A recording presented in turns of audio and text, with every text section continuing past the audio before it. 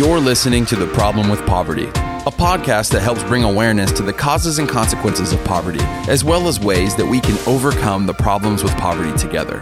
Our company, Community Action Partnership of North Alabama, serves 28 counties in our beautiful state. According to 2019 estimates by the U.S. Census, Alabama was the seventh poorest state, with 15.5% of its residents living in poverty, as compared with a U.S. average of 11.1%. Our goal with this show is to highlight all of the opportunities that we and our partners have to help people overcome poverty as we focus on helping people, changing lives. Welcome to the Problem with Poverty podcast. I'm your host, Holly Hicks.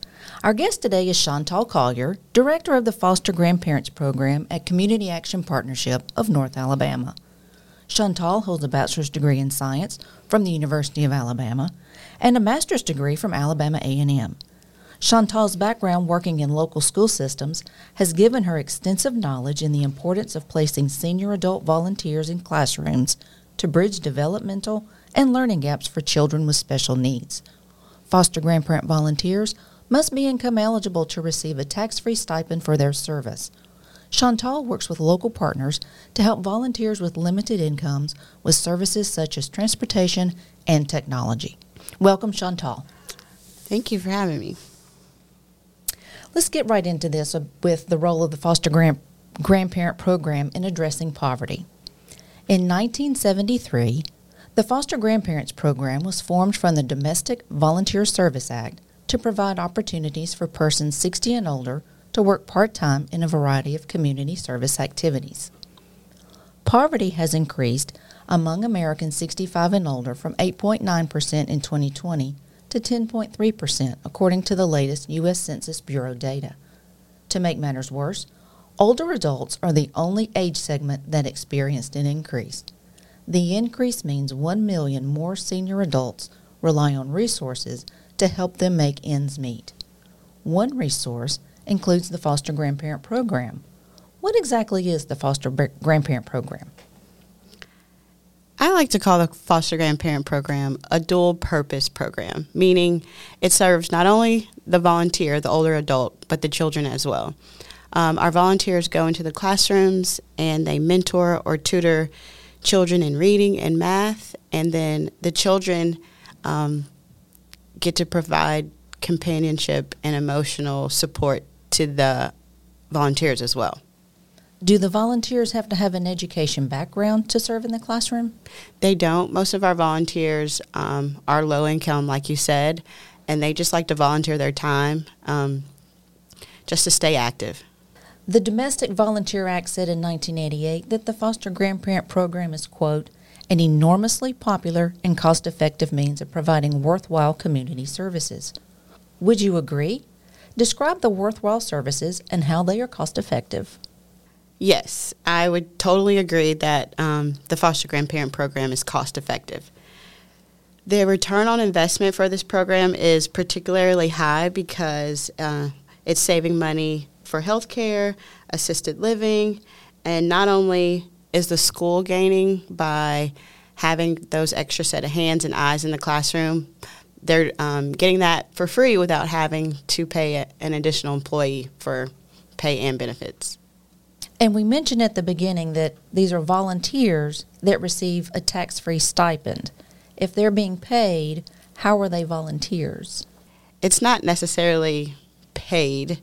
They're just receiving a stipend for their time. They're not employees. They do this at will. They work as much as they want to. They can stop whenever they get ready. They can reduce their hours. This is all up to them. They build it around their lifestyle. How many hours do they work?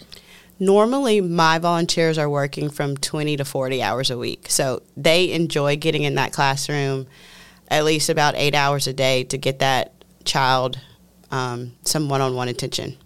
Do they serve only one child? Do they serve more than one child? The teacher usually pairs them with about 4 children who are having trouble, but they do some small groups, but they do also pull one-on-one to work on things as well. Social Security and Medicare are the primary sources of retirement security for many, but they are not sufficient enough to lift older adults like the foster grandparents out of poverty. How does the foster grandparent program help close the gap for older Americans? I believe we bridge that gap because, like we said, they're receiving a tax-free stipend. And right now it's $3.15, but in July it's going to go up to $4, which when I started it was at $2.65. With that extra money, they get to buy groceries, pay a bill that they might need to cover. They can go out to dinner and a movie. And a lot of my volunteers during the holidays, they like to buy gifts for their students. So they're giving back to the children in their classroom. If they're older adults and they're serving in the classroom, do they transport themselves to the classrooms? Do they have local transportation? How does that work? We provide our volunteers with both. So if we don't have someone who drives, we do partner with a community transportation. And then also our drivers, they get paid mileage. So they're getting 40 cents to the mile to and from their location. So it's not a burden for them to transport themselves. That helps with their gap in income as well. Yes. Excellent. And that leads us to the discussion of the pay gap. Rates of inflation and the cost of living adjustments for Social Security and Medicare create an additional financial burden on aging Americans. What are the financial outcomes for foster grandparent volunteers? So through this program, like I said, our volunteers like to work. They like to be in those classrooms. So most of my volunteers are working 40 hours a week. And at the end of the months, most of them are earning between $300 and $500 extra dollars, which is a lot for an individual on a fixed income. Not only is it helping them financially, but it's helping them stay active, and it's also providing that emotional benefit as well. A lot of our volunteers say that's the biggest reward for them, that they go into the classroom, they get to see those kids every day, they're calling them grandma or grandpa, and they get that attention that child's craving for that they might not get at home. Do they report to you health benefits, social benefits when you meet with them? Yes. I think the biggest benefit that I've heard from the volunteers is that social aspect of it. I know during COVID, it hit them pretty hard. They were all just wanting to get back in the classroom. So when they finally got back in there, it was a little rough at first. They were getting tired quicker. Some health issues came up, but as soon as they recover, they're right back in the classroom. This program, we have said already, that is a federally funded program. Aren't there government programs already that serve seniors?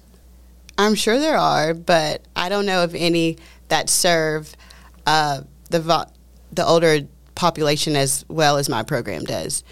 Like I said, they receive a tax-free stipend that totals anywhere from $300 to $500 a month.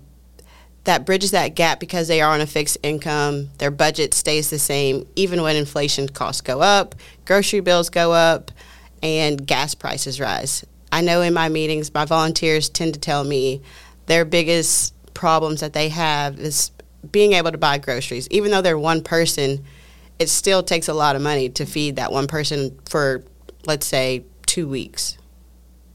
Do your volunteers, because they serve in schools, have meals provided for them to help with that grocery budget? We do get in-kind dollars. The Decatur City school system provides breakfast and lunch for our volunteers, so that helps too. And we'll ask you a question that we ask every guest. What does someone living in poverty have to do with me, and why should I care? Me being a servant leader, I think that's what drives me, is being able to help people overcome their barriers and giving them tools to be better overall. So why not would you want to help somebody get out of poverty so they could be a better version of themselves? So is the responsibility for overcoming poverty the community's responsibility, the individual, the government? How do you see that? I think it's a combination of all three. Of course, it starts with yourself because you have the ability to do better for yourself. But in the end, the government has a big impact as well. They tend to keep people in poverty, looking at communities and the access that they have to quality nutrition or parks and recreation. I think that has government written all over it. So in the end, all three, but it comes down to the government ultimately.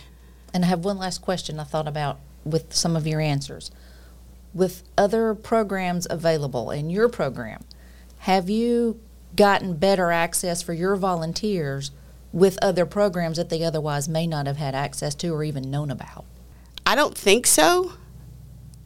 I know those who live in the towers, the older assisted livings, they do have people come in and tell them about things, but majority of my volunteers are calling me, asking me about when does the farm market vouchers come out, or is there a church that's giving away free groceries? I know during Christmas and Thanksgiving, we try to tell them about all the things that are going on in the community so they can have access to it. Chantal, thank you for your perspective on the foster grandparent program and your wealth of knowledge about poverty and how older Americans are affected. Thank you for joining us. Thank you for having me.